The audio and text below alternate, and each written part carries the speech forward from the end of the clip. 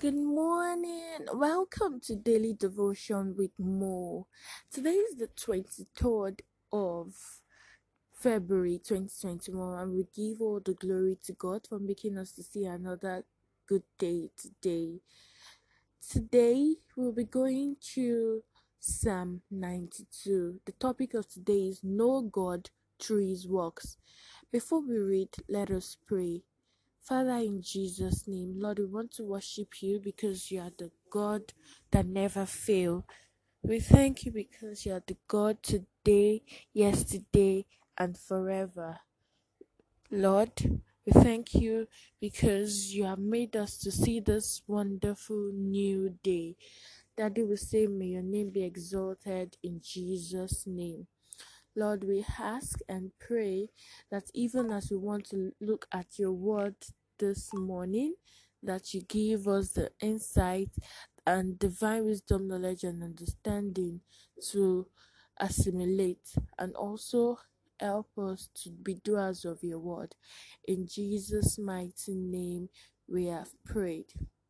So, the topic of today is Know God Through His Works.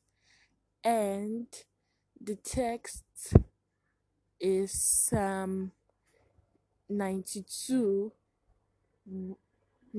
verse 1 to 15. I read, "It is a good thing to give thanks unto the Lord, and to sing praises unto thy name, O Most High, to show forth thy loving kindness in the morning and thy faithfulness every night. Upon an instrument of 10 strings, and upon the psaltery, upon the harp with a solemn sound. For thou, Lord, hast made me glad through thy work. I will triumph in the works of thy hands. O Lord, how great are thy works, and thy thoughts are very deep. A brutish man knoweth not, neither doth a fool understand this.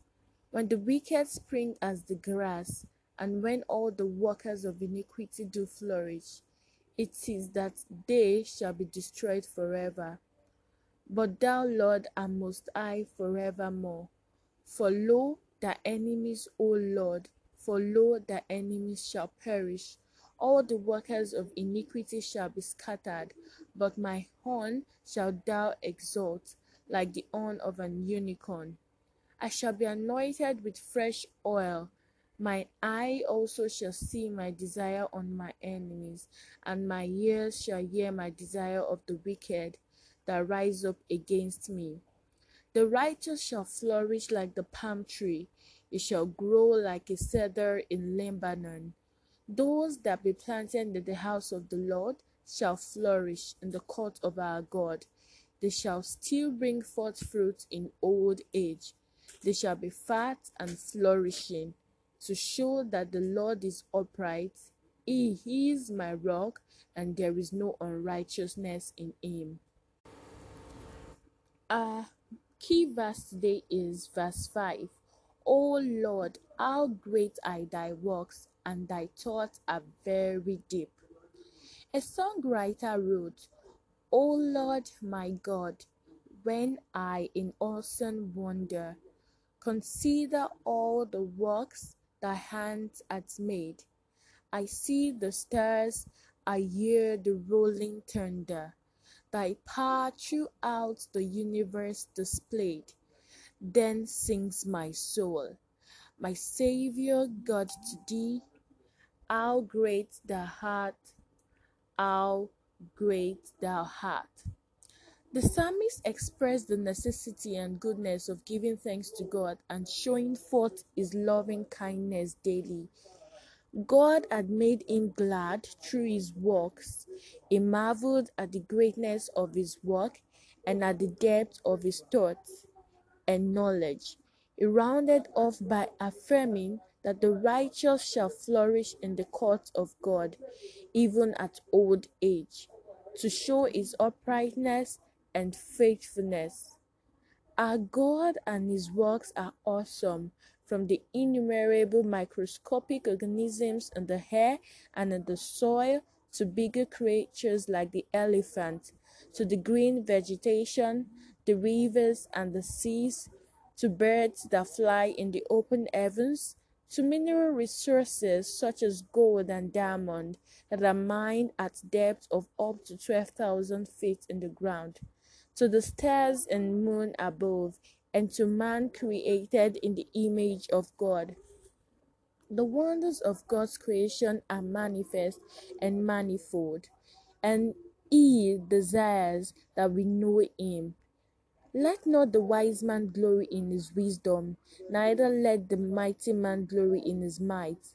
Let not the rich man glory in his riches, but let him that glories glory in this, that he understands and knows me, that I am the Lord which exercise loving kindness, judgment, and righteousness in the earth.